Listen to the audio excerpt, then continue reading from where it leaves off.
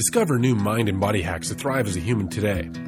The Institute for Aliveness is here to teach you all the things you never learned in school. From talking poop, sex, childhood trauma, emotional intelligence, psychedelics, and of course, fasting and food. This is a podcast that changes lives. Join your host, Dr. Andrea Page, as she travels 7 continents to find the most captivating, impactful humans for you. Hello, everyone. I am so excited to welcome you to a new season of the podcast. This season, I bring you some of the most important embodied people in my life. From all over the world, people I've met along my journey, I thought, hey, why not share them with the world? The following interview is with a friend who I met a long time ago, and we've kind of co-evolved over the past almost a decade, and you'll get to hear about our own trials and tribulations in evolution, about the act of true listening, and perhaps some clues to help you on your path. Tune in. And we're on. Yay! So I'm really stoked to be here with a latecomer to this season series who, when he popped into my mind, I was like, oh, of course, interview Justin. And it was, it was no question in my mind that I wanted to have you as a part of the season. Thank you. Yeah, thank you for being here. And thank you for all you've shared in your lifetime thus far. And you've shared with me, and you will share with the audience today. So I think the place to start is our little history together. Do you want to narrate it, or should I? I mean, I've never heard your version of it. So. Right? And I've never heard yours. Yeah. So, okay. So we first met, first of all, we're birthday twins, which I think is worth saying. Yeah. We were born on the same day. And we first met, Was it 2011? Yeah, that sounds about right. Summer of 2011. Yeah. So 8 years ago. Yeah. I had the community farm there in Western Massachusetts. And and it was an amazing project that I was visiting for about 2 weeks or something like that. Mm-hmm. And do you remember the state I was in when I came to visit? Oh yeah, absolutely. I mean you came and you knew one of the other guys on the farm. He had met you in India, I remember. And you came and yeah, I remember, I had really founded the project, so I felt very comfortable with you there. It was great. It seemed like, a person who could add a lot to the space. And the thing that I noticed after the first day was that you hadn't eaten anything. And, I wasn't familiar with fasting at that time. And then I think it might have just been day 2, but I might have waited to day 3 just to, make sure that I didn't get into anything, but I asked the other guy there if you had eaten, and I think he said you were, I don't know, it was like 8 or 9 days into a fast. I think it was 11, yeah. Yeah, or farther, yeah. Of that moment when you were like, has she eaten? Well, I was so worried. I said to him, is it that, because we're a full diet farm, so we raised meat and, consumed that ourselves. And, so it was like, is none of the food acceptable? Like, well, how can we accommodate? And then he told me that, and I was just kind of blown away because, yeah, you didn't seem, in my mind at that time, it would have been like, well, that person would be tired, wouldn't be moving around that much. My friend wouldn't be telling me about her incredible yoga practice that she shared with him. Like, these are the memories, yeah. That's funny. So we first met then, and then we didn't talk for a little bit, but then you were coming to Bali, right? That was the next time? Yeah, I was, after the farm project ended, I went on a search for my healthiest self. So I was in as we do. And listening, ever been to Bali searching for your healthiest self? Well, actually, it was not my intention to go to Bali, but a ticket got canceled. Then I messaged you, and what you said made me feel like, well, actually, there's some potential there. Oh, that's funny. What did I say? Yeah, I think I mentioned, I was on this journey with that intention, and you were like, here, this is the place, with such certainty that I was like, and I actually felt like we didn't talk too much when you were at the farm, but I actually had a trust in I could trust you. You know, this was Yeah, something that was very clear, so I went with it. And likewise. yeah, Mm. thank God. Like, And then, yeah, I mean, you got to Bali and it was just like, it was our first time really dropping in, just us. And it was just like, oh, hello, brother. exactly. Yes. And since Bali, since that time, I mean, you've been all over and you've spent the last little while in Peru. And so I guess where we'll go from here is if I can ask you to narrate up to this point a little bit about the trajectory of your life, of what have, just a short topic. But Quick debrief. what's brought you to where you are? Hmm. Kind of the sign points along the way that have made you who you are. I truly believe that we can't truly understand anything until we understand how it came to be. So if you could just spend a little while reflecting. Absolutely. Well, when you say that last part, I immediately my mind flashed to the spring uh, that's behind my parents' house, Mm. and the water that I spent I've spent most of my life consuming. Mm-hmm. And yeah, so a lot of my adult life has been strongly influenced, like most people, by or I believe, by the first few years of my life. First 5 years, especially that were mostly spent in this mountain valley in Western Massachusetts, Mm. in one of the most pristine pieces of nature that I've been in the world. Um, and that definitely was the beginning. And then, being taken out of that and going to school was the total tearing apart of that. Just the deep wound, such a deep wounding of the heart that, creating a personality that in my, yeah, around 18, 19 started to have to try to undo. Mm-hmm.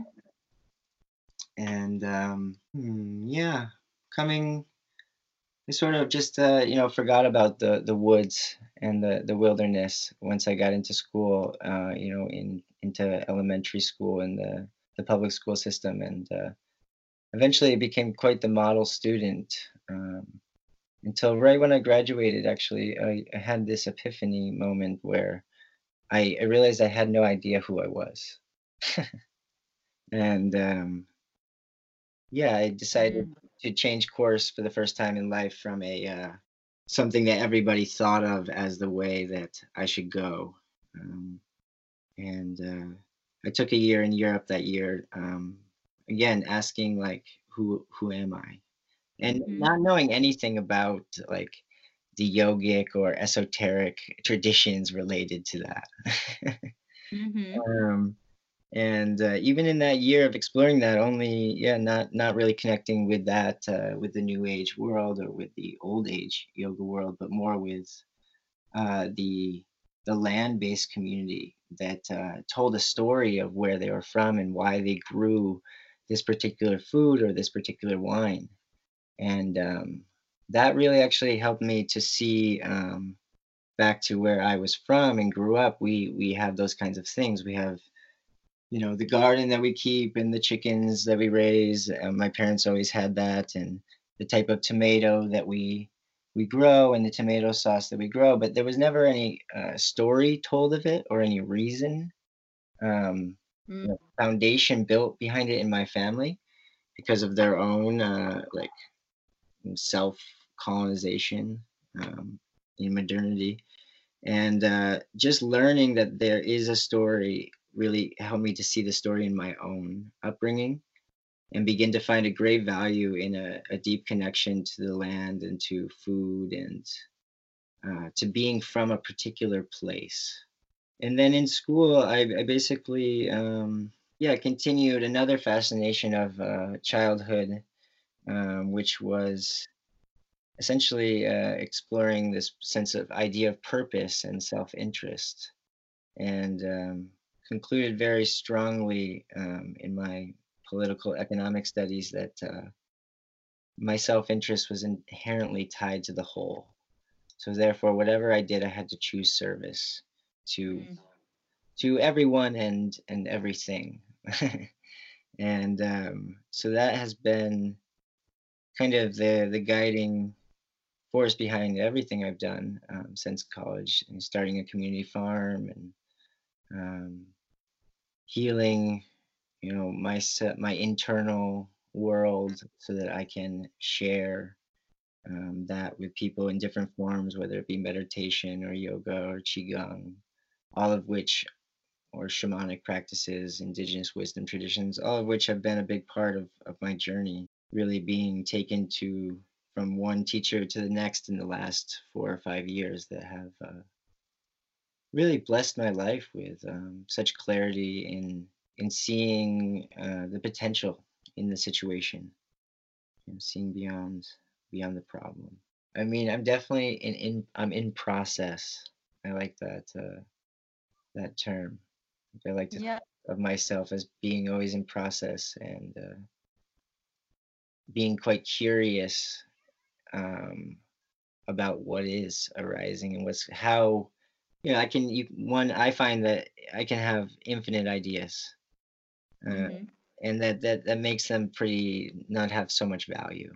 Really being curious about what naturally wants to arise, um, with me as a part of it is what I've been exploring more and more in a more true way the past several years, where I've begun to mix farming and nature-based education and regenerative enterprise philosophy and um, climate change issues all into this bundle of healing ourselves and healing the world we live in, to realize what it really means to be human and our full potential, which is my own exploration that I just can't stop going down that road more and more and more. And so, if I'm understanding, it's your own exploration is your mission in life. It's like the inside is the out, the outside is the in. Yeah, and like how I can truly be in the highest service in every moment, not in some Hmm. conceptual idea of service, because I've definitely played a lot of those out. Hmm. Hmm. And yeah, learning more and more, like what it means to make a true offering is something I ask myself, like, is this a true offering, or is this just the image of an offering? Will you give me an example of like something you've thought of recently when you've asked yourself that? Well, so the name of I the business that I started is called Shwayambu, which means that which naturally arises, Hmm. that which is born from itself. And so I'm basically, anytime there's any work or I'm sitting down to do work, Mm. I'm asking that question, because it's like, am I doing this because I feel I need to do this, or am I here to be this in this moment? Mm. Can I bring everything to this? And if it's not it, then it's definitely. And Swayambhu is in what language? Shwayambu is in Sanskrit, and Mm. there's a long story behind that, but basically, there's a temple in Kathmandu that's a very important temple in the Buddhist tradition, where they celebrate the Buddha's birthday every year. And when I studied in Nepal in college, I was a very mental person, very logical, literal, uh, Hmm. disconnected from spirit. And at that space, I had a certain experience that really I couldn't. Mm, I felt a certain energy that started to make me question, what I couldn't see. Tell me more about that. Like, what's the palpable experience if you were explaining that to a total layman? Well, the palpable experience was simply I was getting led on a tour by a Brahmin, PhD, Nepali art art theologian, basically, Hmm. and he was describing a carving that there was there, and he told, I think it was 6 or 7 stories, with Hmm. in like 20 minutes. And then he started to tell another one from the same picture, all with, different morals, different stories, different from every angle. And he kept going. And then um, I said, "Wait, how many stories can you tell from that?" And he, "Oh, from this one?" He said, "I think I know, like, it was over 300 stories that he knew himself from this little tablet that was carved." Mm-hmm. And something clicked there about, you know, the infinite nature of reality, the infinite layer of reality. And I can't, it's not like it was just, he just transmitted so clearly, you know, what he has become a master of. And I was listening in that moment. I mean, it was simply, I was just listening. Mm-hmm. He had my attention, and I was lucky enough to really actually step into his stream of consciousness. Mm-hmm. And then remembering that moment, starting to have more moments where I'm actually learning how to listen, and Mm. therefore, also learning how, it goes inside and out, learning how to listen to oneself, learning how to listen to others. So I love this concept of learning how to listen, and I think that that's probably something that most, if not all, humans need. Um, a lot of my work over the past year and a half has been just essentially teaching communication skills, like deep communication skills, which Hmm. are all obviously based on the foundation of presence. Mm. And something, if I could paraphrase how you've alluded to listening, it was something having to do with being able to tap into the flow of the other person's psyche or awareness. Is Mm. that a fair paraphrase, or do you want to Yeah, rewrite it? it's fair. I mean, it's fair. It's definitely, um, what words would I use? I mean, the conversation is happening everything is happening first and foremost on an energetic level. And so, yeah, really opening oneself to seeing the other as oneself speaking to oneself is another way I would say it. Mm-hmm. Like, there's me speaking to me, you know, what am I saying? Mm-hmm. And I find this I mean, you travel a lot too, and I'll find myself in a place where, I don't speak the language at all. But I'm completely surrounded by people who are thinking in a thought stream in that language. Mm-hmm. And someone will speak to me in that language and I will respond. And I have Mm-hmm. never spoken that language in my life, And yeah, it's yeah, in the last few years I found this quite strongly down in Peru, and Mm-hmm. in the Andes with because they're speaking Quechua and many other languages besides Spanish. Wait, just to clarify for anyone listening, because they might be like, "What?" Um, I mean, I was you like, what too? you're speaking in Quechua, or they're speaking to you in Quechua and you're responding in English? So Or- all three happen. Sometimes I'll respond in Quechua, sometimes in Spanish, sometimes in English. The times, but it's a completely fluid thing. It's a Mhm. completely fluid state. Like, I'll hop on the bus going to Cusco, and someone will get on the bus and ask me in what I know now because I've learned it, but this happened the first couple of weeks there. Ask me where I'm from in Quechua, and I Mhm. responded immediately in Spanish with where I was Mhm. Mhm. from. And yeah, and then farther out where I've been doing some work, everybody speaks Quechua, so it's after some time, just working with these guys, and then they'll say something to you, and then yeah, it happened. And I also was like, whoa, what? Okay, let me just check in. Did that really happen? Ask Mhm. ask them in Spanish. Did I just speak Quechua? They were like, yeah. Where'd you learn that? It's like, I don't know. I love Um, it. Yeah, I mean, so for example, I see languages are so much more energetic than they are the words that are mm, spoken. Like, of course, mm, grammar and syntax, all of this counts.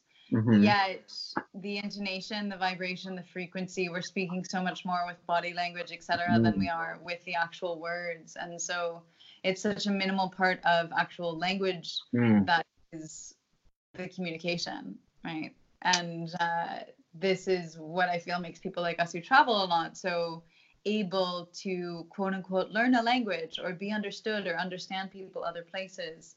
And I always notice, of course, when someone's intimidated by speaking English with me in a country like Kazakhstan or something where I've never spoken their language and I couldn't learn a few words, but there's not going to be any grammatical conversation that goes on, that if they're too intimidated by the English or by me, then they'll close off their ears and won't be able to listen. And that's the impediment to communication.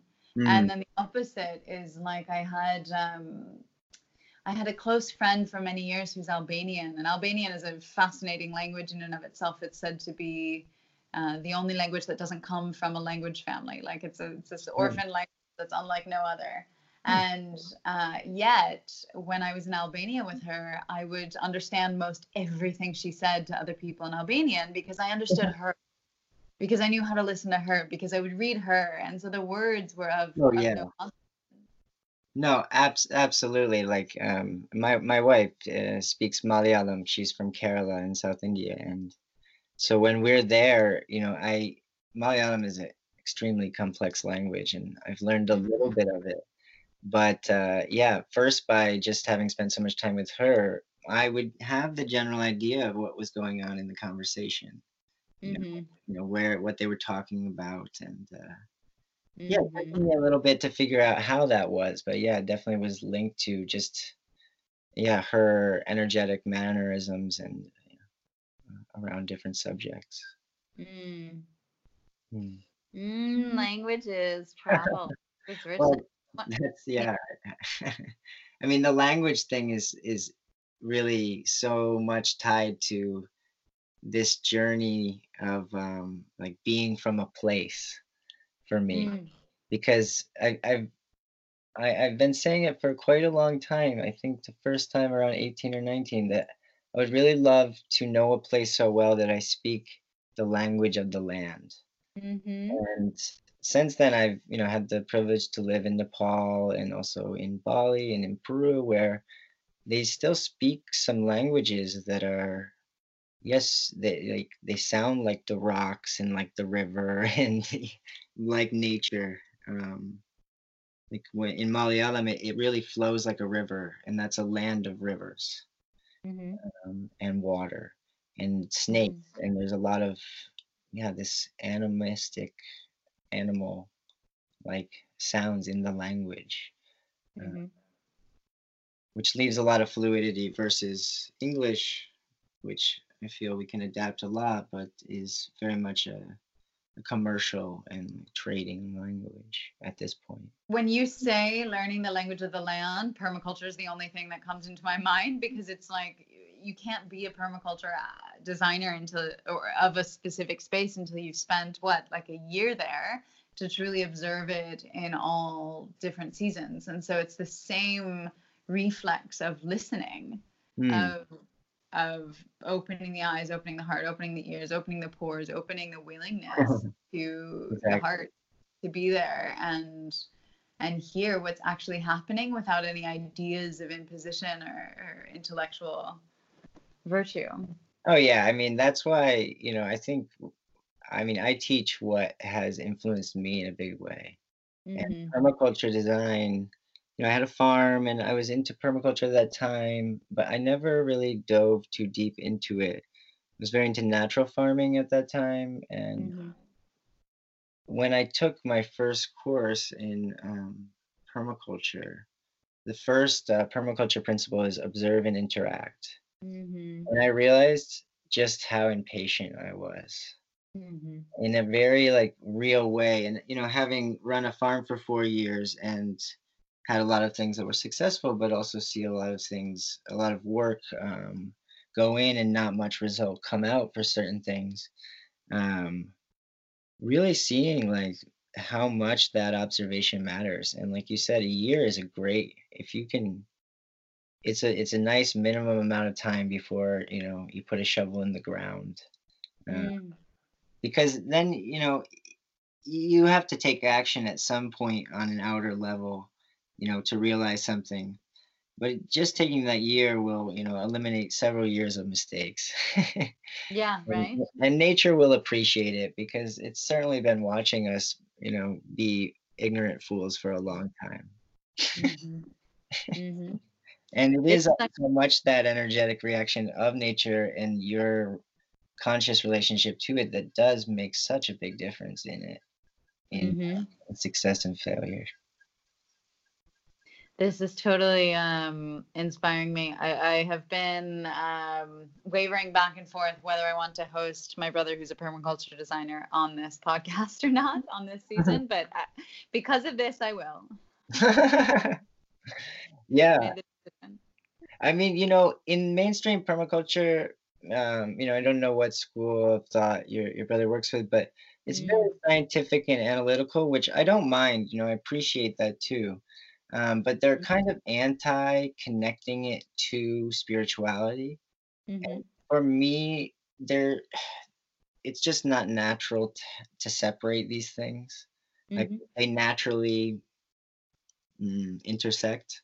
And mm-hmm, um, and for me, like, we have this whole issue that people look at climate change, this whole dramatic issue that we need to solve as this big problem. And really, the solutions are there right now.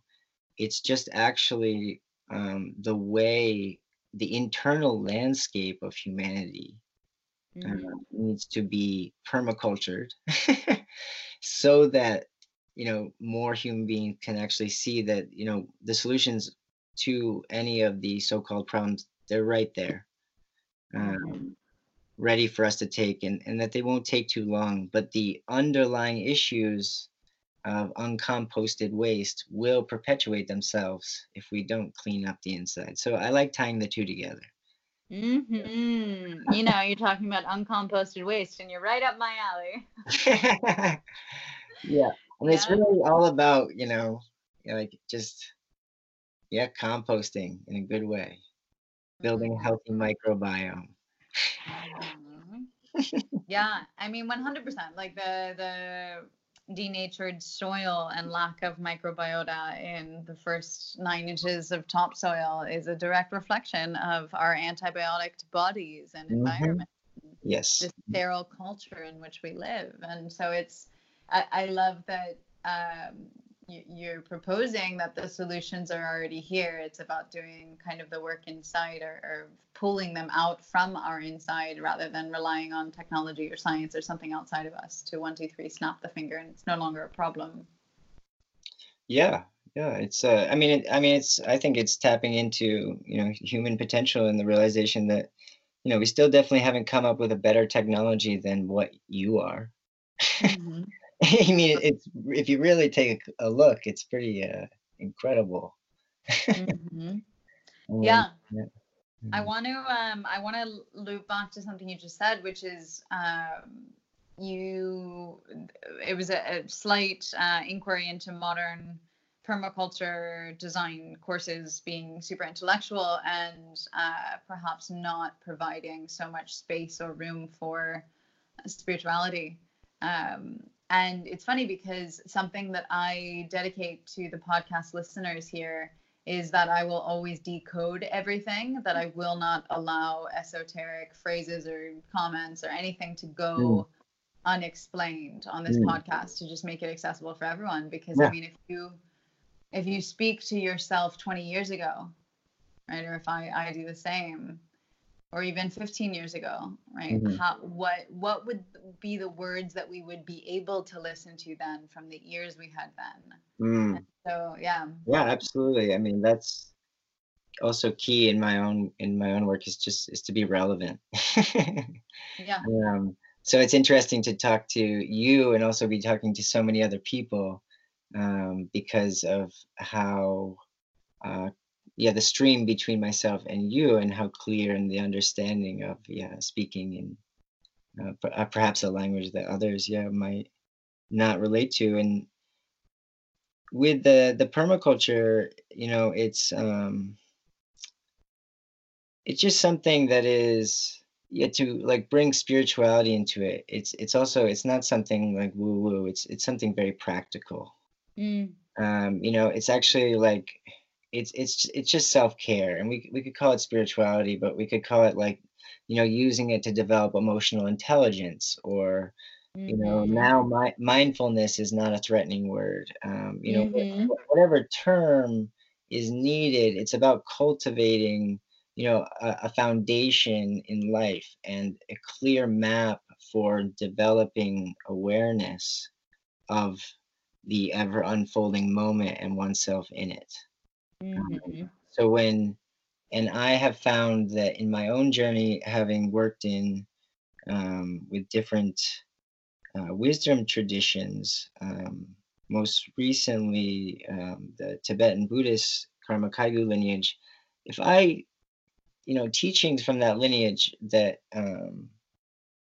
appeal to me sharing them with other people in the way they were shared with me usually doesn't translate. Uh-huh. Yeah. And but I have found over the years in looking for how to share in a way that's relevant, that speaking about practical realities of feeding ourselves and learning how to live a regenerative or a sustainable lifestyle, that and then bringing in a way of speaking about that that inherently links it to every action and to the interconnectedness between a grandmother and a grandchild, or a father and a child, and just like that, by working in the garden one can see the continuous feedback loop of one's actions. Mm-hmm. And so that's very easy to then speak about that from a any relationship one has in life, to relate that to that, which I personally would call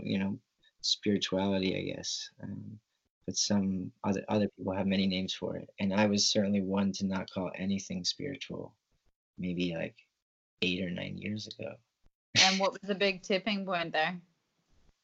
um what was the big tipping point? um Like for example, it's undoubtable for me that my awakening was when I went in as a hard-headed political economist when I studied sustainability in Oroville for the first time in the south of India. And I went in looking at community design and wanting to kind of hack the system and see how that could play into the future of humanity and how I could design something from what I learned there. And the community and the program that I was in, which was a very Northern California inspired program, just cracked me open. And from the beginning of the semester, arguing with my advisor that I belongs nowhere in an academic paper, that it's not about me, to the end of the semester, where I was literally holding crystals, crying as I was self-grading myself in the self-assessment. Like, it was just night and day of this awakening. Yeah, I mean, mine was there's definitely been parts of the awakening that have been night and day, but I went through it a lot of the time with still not wanting to be associated with New Age spirituality. I don't So, blame.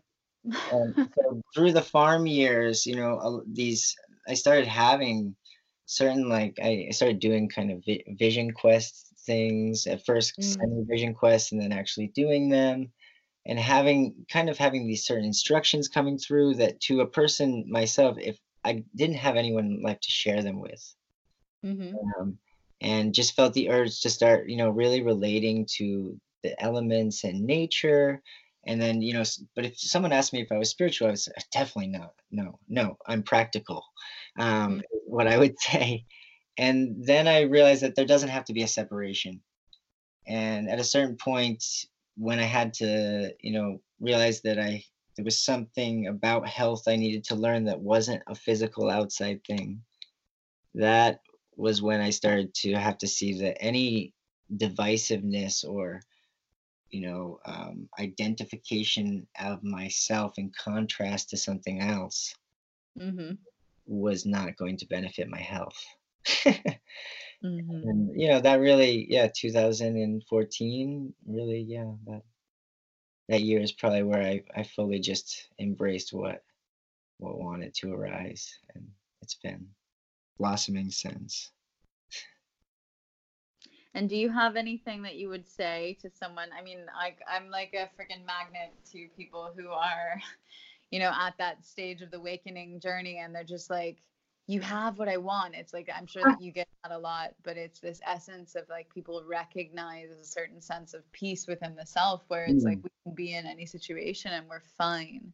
mm. And yeah, what would you say to those people who are, on the brink at that point of awakening where they're really ready to throw away their conception of life as it was and as they saw themselves and the world around them and really embrace something as slightly more expansive and all inclusive, and maybe that comes with a new shape and form of life as they live it? What would you say to that kind of person? Well, I mean, I meet those people all the time, but it's a different thing every time. But Mm, everybody is unique, and my practice right now, I practice this practice called Tonglen in mm-hmm. the tradition, and it's the breathing in of the experience that's being shared, Mm-hmm. and then the breathing out of, essentially spaciousness, um, Mm, or mm, equanimity, or mm-hmm. just joy, compassion, the just of basic goodness. Um, and so in that way, in the past, with people like that, I read a lot of spiritual books and I've been around a lot of great teachers, so I could say a lot of great things. Mm, But I have found lately that when someone really comes to me that way, that I'm much more I'm inclined to breathe quite slowly for a while, because the further that I get on my own path and commitment to what they call it, the bodhisattva path, or for my all my merit going to the liberation of all of us. mm-hmm. Yeah, the more I realize how precious every moment is, and Mm, um, yeah, I find that if I take that time, that they are there's usually something that arises, that where they've come to give themselves the answer. and mm-hmm. and that I've had an experience, or that exactly the same energy that they're coming at me with matches an experience that I've had, and I can say, I experienced XYZ, Mm-hmm. and that, because they're in that space of listening, it really clicks whatever needs to go, and then they can keep, on growing. Mm, mm-hmm. And Yeah. So the advice is listen. yeah, it's essentially, it's really, my advice in general for most things like that people have going on is to stop and take 3 breaths, Mm-hmm. and to bring awareness to breathing in and breathing out. Yeah. I mean, honest to God, today I had hiccups for probably almost 2 hours. Oh, that's so funny. um, yeah. What? That can be hard, actually. I mean, that I had hiccups recently for the first time in a long time, and I found it to be very challenging. It went on for a while. Mm-hmm. Affected my mind in a certain way. Yeah, and I mean, I was in a situation where I couldn't get water or anything to try to quell it, and so it was a Mm, matter of trying different acupuncture points, trying right. different physical positions on my body. I was actually on a bus, which is not convenient, of course, and and so I just sat with it. I mean, it's normal. So I'm a week into a fast, and it's Mm, very normal to hiccup when you're fasting because the peristalsis runs through an empty large intestine, which then the transverse colon tickles the diaphragm and sets it off. uh, And so there I was hiccuping, and I come back to where I'm staying, and I write a friend and say, "Do you have any advice for hiccuping?" Or what's your hiccups trick? And he says, deep breathing. And oh, why didn't I try that? And I swear to God, I like within 30 seconds or that worked and they were gone. We're so funny as human creatures. yeah. I mean, it is really like it's amazing how simple it is to experience happiness that lasts, and Mm. how much time humanity, has put into to avoiding it. Mm. Where do you think that comes from? If you had Oh to God, on a big scale, I think it's just part of an energetic pattern in time. an Uh, energetic pattern in time. Kali Yuga. Yeah, and bigger than that, and that's one thing, but that doesn't mean that, one isn't responsible in it. Mm-hmm. But I know from my own life that the journey to staying awake in every moment, um, that that there has been a quite a few lifetimes of committing to avoiding being awake. Mm-hmm. and Mm-hmm. and that it is very dangerous for the heart. Not that Mm. the heart can never be destroyed, but I mean, like, the more awake, the more tender the heart. And the world is a heartbreaking place. And it's really true. I find this whole, don't know. They talk about the heart of suffering, Mm-hmm. in the Buddhist tradition, and it's really, yeah, a place of suffering that goes beyond that personal idea of the self or finite sense of self, Mm. where in that there's pure joy, but wow, there is a lot. Yeah, it's the heart has to break over and over and over again. Mm-hmm. I mean, ignorance is bliss, right? It's like Sometimes, if uh, I don't open my heart, it can't be broken. hey, I have heard it from many people, and I said it myself. I have said it myself before. I had no idea what I was getting into when I super excitedly was like, I want to be awake. I want to go all the way. Yeah, I had no idea. Mm-hmm. Mm-hmm. And there was definitely a time, definitely it's been a few years now since then when I was like, wow, could I please go back to ignorance? Mm-hmm. Could I go back? Is this can't be worth it. Mm-hmm. Yeah, I want to. Okay, so I want to talk about escapism and the obvious quintessential terminology of spiritual bypass and just things in Mm, the community. And I know mm, that you've obviously been living more or less like in nature, off grid, with more or less people who come from their land, for want of indigeneity, just at least people who come from the land that they're living on for generations. mm, And so I know that in my own trajectory over the past several years that I've definitely um, distanced myself from the spiritual community at large, and I would love to hear your commentary and your journey with it. hmm. Yeah, God. Well, going back to what I was saying before, yeah, I was very, especially, I first connected to kind of what we call New Age spirituality in college a little bit, and actually through the feminist African American New Age spirituality, Mm-hmm. with my partner at the time. And I was very inspired by certain aspects of it, and also picked up definitely like a current that definitely like white New Age spirituality was definitely washed out, these kinds of things, fluffy or evasive spiritual bypass, these kinds of things. Mm-hmm. And I was very into farming, and so, and farming is very physical, and if you're doing it well, you can easily transition into becoming a yoga teacher or back Mm-hmm. and forth, just, How convenient. just to let everyone know they go hand in hand.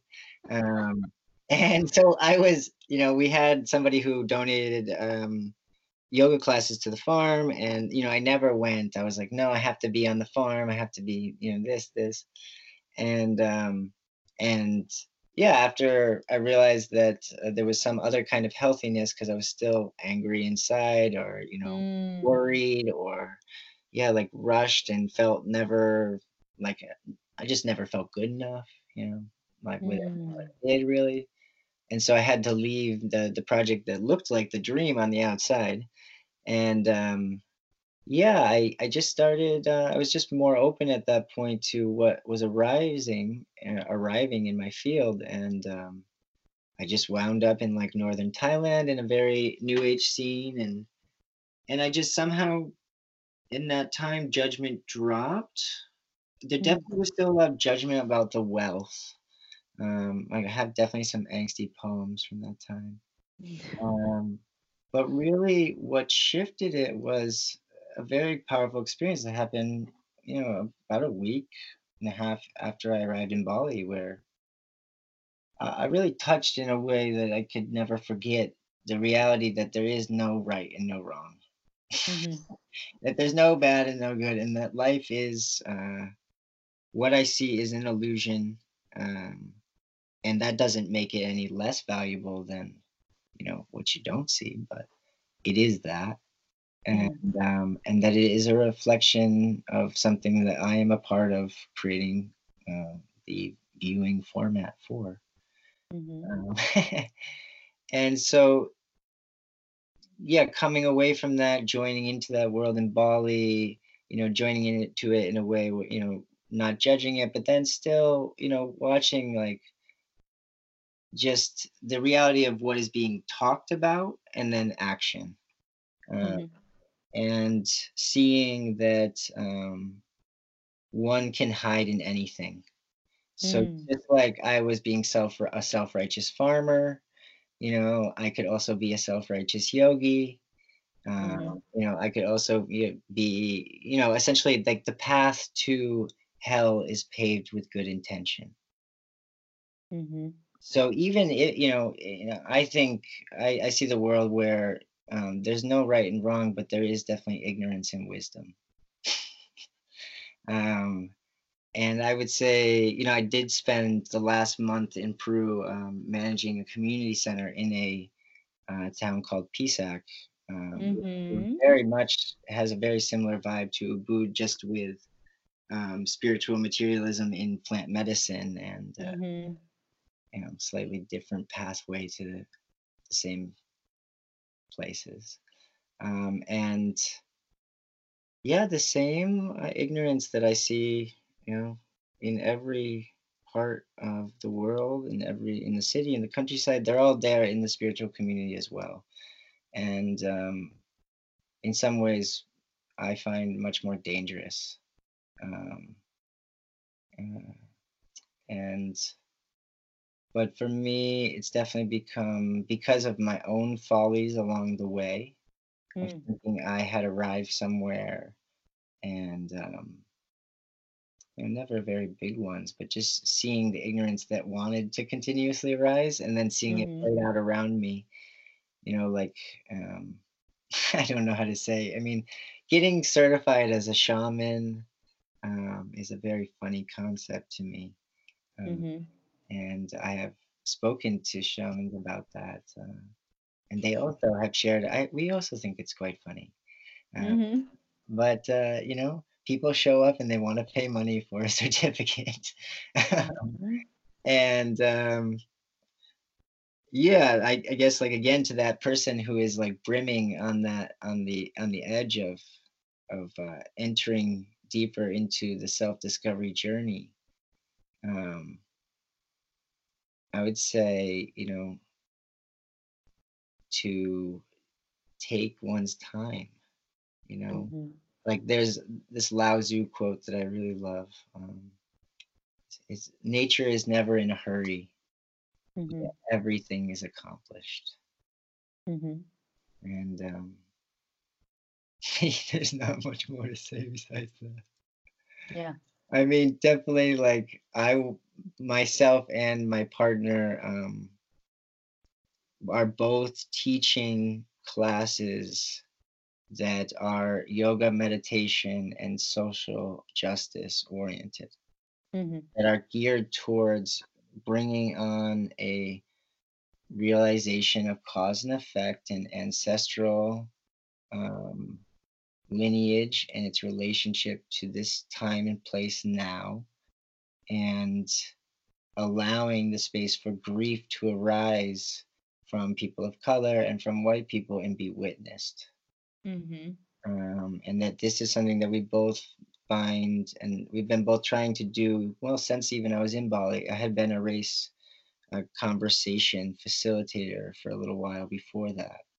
And Mm-hmm.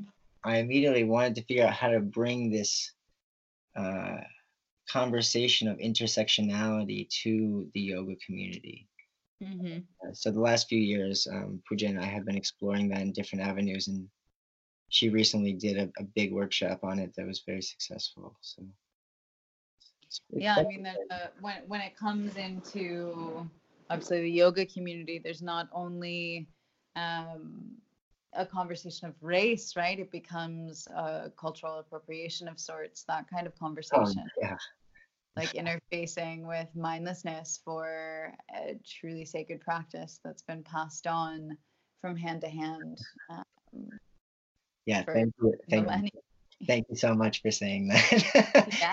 Yeah, I mean, it's absolutely. I mean, it's to me, these are, yeah, there are master student based relationships, and Mm-hmm. that can take on many forms, but it's definitely key to recognize that it's not something that someone gets from a textbook, Mm-hmm. or that can be that modern science can put into a box. Uh, Mm-hmm. Exactly. because And that's it why is it's so based on difficult. I'm sorry. That's why it's so difficult to grapple with in the modern world. Yeah, well, it's based on a much more ancient science. Mm. The modern world was built off the modern world was built off the idea that that was savage. Hmm. It's so bizarre. And it's amazing how slow anthropology and, yeah, the Western paradigm catches up um, to, yeah, it's just amazing how slow, it is, it is to recognize the reality that there was advanced culture all over the planet. Hmm. Before Europe came to the ability to Colonize. colonize. Yeah. Yeah. Um, and I mean, there's so much to say here. And that also goes back to the permaculture as well. And that's something that I'm working on, a couple of little like pamphlets that really reintroduce permaculture in a way that I just want to give credit to humanity that has, for most of history, humanity was practicing permaculture. Mm-hmm. And I want the books are there to explain, why permaculture is relevant now because of our compartmentalized brains that need to be led back to seeing everything as one. Mm-hmm. Um, and also like how we can recognize everything else that comes from understanding how we got to that compartmentalized space, and Mm-hmm. how we move from industrial back to whatever it comes after this era. Mm-hmm. Yeah. What I was gonna say is that, like, as I would teach yoga teacher trainings for years, I would always teach that this is the beginning, right? This is more or less the awakening. This is the Mm, self-responsibility. This is the initiation. This is the point that you come in here. And our goal collectively as a community this month is to truly break open, like a hard-boiled egg, your mhm, worldview, and mm, allow it to shatter and allow you to change from inside. And then when you teach from that place of transformation, you are not teaching something else. And so you said you had posed a dichotomy between, what was it? It was ignorance and wisdom. mm. And I would say, actually, I would argue that not argue, but I would posit that the dichotomy is instead between, and this Ah, it's always when I kind of, at the end of a fasting week where I'll lead someone through, I ask always on day 7 or 8, what is the wisdom that you've accrued from this experience? Not something that came from something I said or something that you Right. read, something from outside of you that's someone else's knowledge, right? Knowledge is someone else's wisdom, but something that you've truly embodied, transformed, and experienced deeply in your heart and in your belly that you can no longer deny, right? You Mm, cannot unlearn that experience. mm, And what is that wisdom that now you can share forward in your life? And mm. yeah, and that's of course the antithesis to dogma, which is completely disembodied, unexperimented with personally, very scientific, very rational, very narrow-minded, very reductionist, whatever you want to say, right? They're just, it's two sides of the coin, whether it's yin and yang or ha and ta or whatever it might be. Yeah. Hmm. Yeah, yeah, definitely. I mean, I think I said it wrong. It's like there's no right and wrong because wrong can never become right. But there's ignorance and wisdom because ignorance has the possibility of, learning to be wise. But definitely, I mean, dogma Mm. to me is ignorance too. So it's kind of like, you know, I definitely, I mean, that's brings something up for me that I was yesterday I was in a retreat in December, Mm. and I was looking at one of the journals from there, and one of the things that really stuck, and I brought it up briefly earlier, but is sharing things in a way that's relevant to me. Mm-hmm. And in that retreat, I was just seeing how all these wisdom traditions that continue to transmit the um, essential clear pathways towards realization of oneself in a body and without a body, that Mm. what they all the ones that still are able to do that, what they all share is their willingness to be whatever it takes to transform how they share in every, Mm-hmm. and that any good teacher that I've ever met is very clear that just following what they say is dogma. Mm-hmm. That what they say, and just sharing what they say, if it's not like doesn't feel embodied to you, is just dogma and is useless. Just Mm-hmm. chanting Om Mani Padme Hum over and over is not going to make you enlightened. Mm-hmm. No matter how many times you do it, unless your intention is pure and connected to that particular energy stream. um, but Unless you're listening, perhaps, if it's a dominating force where it's like, oh, I'm supposed to do this because I've been told that it will bring me to enlightenment. Oh, Mani Padme Hum, oh, Mani Padme, and you just get lost in this forceful efforting, whereas well, the there is that. presence. Say again. There is that, definitely. Effort is required, I would say, in the beginning. Mm. A great deal of effort, in fact, for a while. But Mm. then, Mm. but then after making a true commitment to great effort for a while, it becomes quite effortless. Mm-hmm. Just becomes a way of being. And yeah, definitely effort can work. Mm-hmm. It's worked for many. And I really like this one thing that Uma always said, there's as many ways as there are people. Uh, Mm-hmm. that's one that's really stuck from her. Yeah, there's so many paths up to the top of the mountain. And the top of the mountain's really the bottom, as we've discovered when you were saying, do I really want to be awake? Yeah, well, I mean, that's also like the deeper in the journey, in the deeper into the settling into a more and more felt and realized sense of equanimity and the just expansion of experience and feeling in that, yet the impartiality of it too.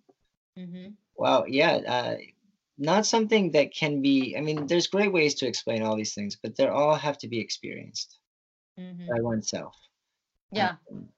because It's like, that's it. That's the key. And then it's not the experience. It's what you do with that experience in the next moment. yeah. Yeah. How you allow it to inform you or not. Hmm. Mm. Because I definitely had a lot of like big firework experiences that seem really cool and magical, but the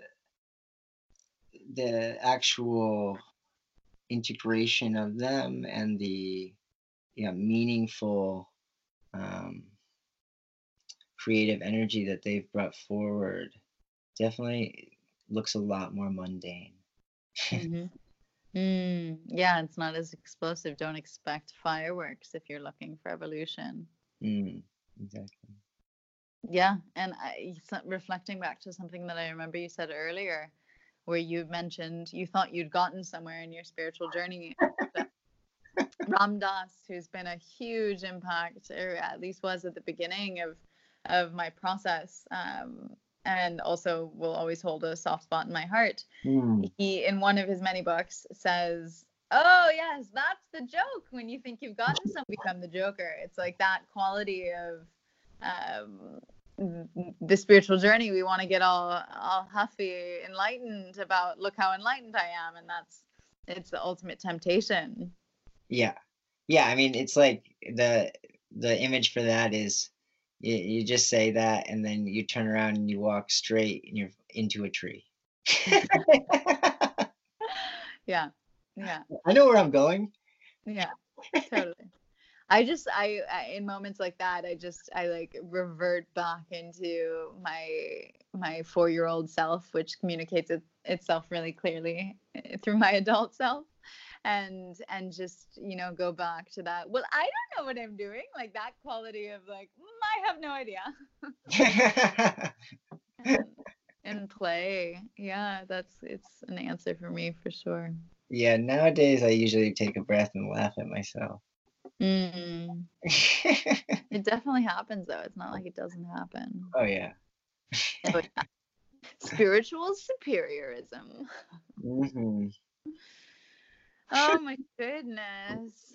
So are there any threads here that you want to pick up on, or anything that you want to go back to, or anything else that you're feeling like you want to communicate to synthesize what's been shared thus far? Yeah, I don't know. Everyone's taking 3 breaths.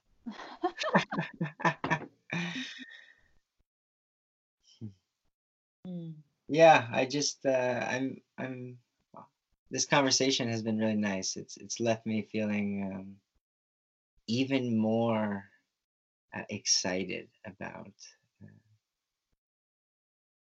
the unfolding of life. And also on this journey, it seems life just extends itself more and more. You feel you're getting younger? Yeah, yeah. I mean, like you just said, connecting to that young self. I've spent a lot of time these last years working with my inner child, and definitely the merging of the different timelines of myself. I feel, yeah. I mean, thinking about age and the fact that I'm 32 years old is, and what I've already experienced in life. It blows all conception of I mean, my conception of reality and what's possible is constantly being blown, and on an moment to moment basis, and it's already quite expansive. So I really am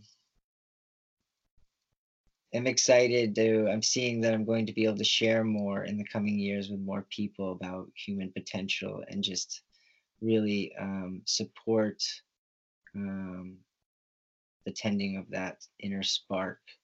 And I'm so inspired because I feel I have a lot of self-love and for myself now, and understanding in a humble way of what wants to come forward and through me, and that it is very the journey has been to become humble enough to learn what it means to be great. And ooh, I like that. In that humbling of the self, I've really seen I need everybody to be themselves. I need them to be their greatest, highest potential. Like I want it so much because wow, we can play in such a beautiful way. Just like how where we are now in terms of our in terms of the capacity of what we humans can do and create and enjoy together is just the the very tip of the iceberg. Mm. Mm. Mm. Mm-hmm. I mean, the part about being ourselves, like that is why I continue my astrology practice. It's one of the few parts of my quote unquote career that's still remaining is that I'll still give an astrology reading to whomever writes up and orders one. Mm. Like it's so crucial that we all just tap into Mhm. who we've been prescribed as and allow that to express that probably alone, like that is the precursor to whatever, allowing the world to come back into balance, not to use the word healing or whatever it might be. It's like that is the foundation of the answer, it feels like to me. Yeah, definitely. I mean, I've seen that in my own journey in realizing all kinds of practical wilderness and farming skills and outer skills. I've seen that, I will just recreate the same thing if I don't, really clean up the inside. Mm-hmm. And support that in others and Yeah. be patient. It took a long time to get here, so I see we're doing well, and the universe, multiverse, it's all with us, and quite supportive of moving in a more outwardly beautiful, holistic, peaceful setting. Mm. There may be, some resistance, but Yeah. No, everything that's happening to you is meant to be happening to you right now. Mm. And when you say like we'll just keep meeting the same things again unless we change what's inside, this quality of self-awareness is awakening that it's the same thing. Exactly. And I want to just put in a little plug for actually a technology piece that's been modeled after my astrology teacher's teachings. It's an app that you can download only on Apple for now. It's called The Pattern. And literally every single person that I've highly recommended they download it, they'll write me within days and say, "Oh my God, what is this?" And it's of assistance in our process of self-unveiling. That's Nice. so powerful. And so Nice. yeah. Yeah, I also do astrology readings now. Oh yeah. Yeah, Oh, after well, many years of studying, in the school there, I was like, all right, it's definitely time to do this more, to offer this more formally. okay, well, we'll have to regroup on that one. Love to share. Oh, well, what a joy. Do tell anyone listening where they can find out more about you and or contact you if there's anything specific, if you're open to that. Otherwise, you can just say through me, whatever feels right for you. Yeah, in this moment, there's a website that will go up next month, swayambusolutions.com. Will you spell that? Swayambu is SWAYAMBHU solutions.com. And that should be up. It probably won't be up until mid-September. I'm not the greatest tech person. I am Jeevan Justin Fox Chirico on Facebook. It's a public page. And through you, yeah. There is a bunch of media things that I'm working on, but I'm definitely taking my time with that. There's so much work in person that is happening already. Beautiful. Yeah, it was really nice to talk to you. This is really nice. You too. Well, I'll let you bid farewell to the audience, and thank you everyone for listening. I hope that this has been helpful, even though at the end of the day, as we said, it's all about kind of coming back in yourself and having the experience that hearing about it is cheap. Right. Yeah, thank you everyone for listening. And I pray that something that I said about my own experience and journey and perspective and mental formations is beneficial. Something to love. I love you, Andrea. Love you too. Ciao. Ciao. How was listening to that for you? If you learned from or moved by the episode, pay it forward. Go to Apple now and leave a 5-star review so others can benefit. Join the Institute for Aliveness for a 1-week transformational fasting experience. Consider getting an astrology reading from Andy, or enroll in the 1-year health coach certification course. Whatever you do, don't let this learning pass you by. Do something now to impact your lifestyle for good.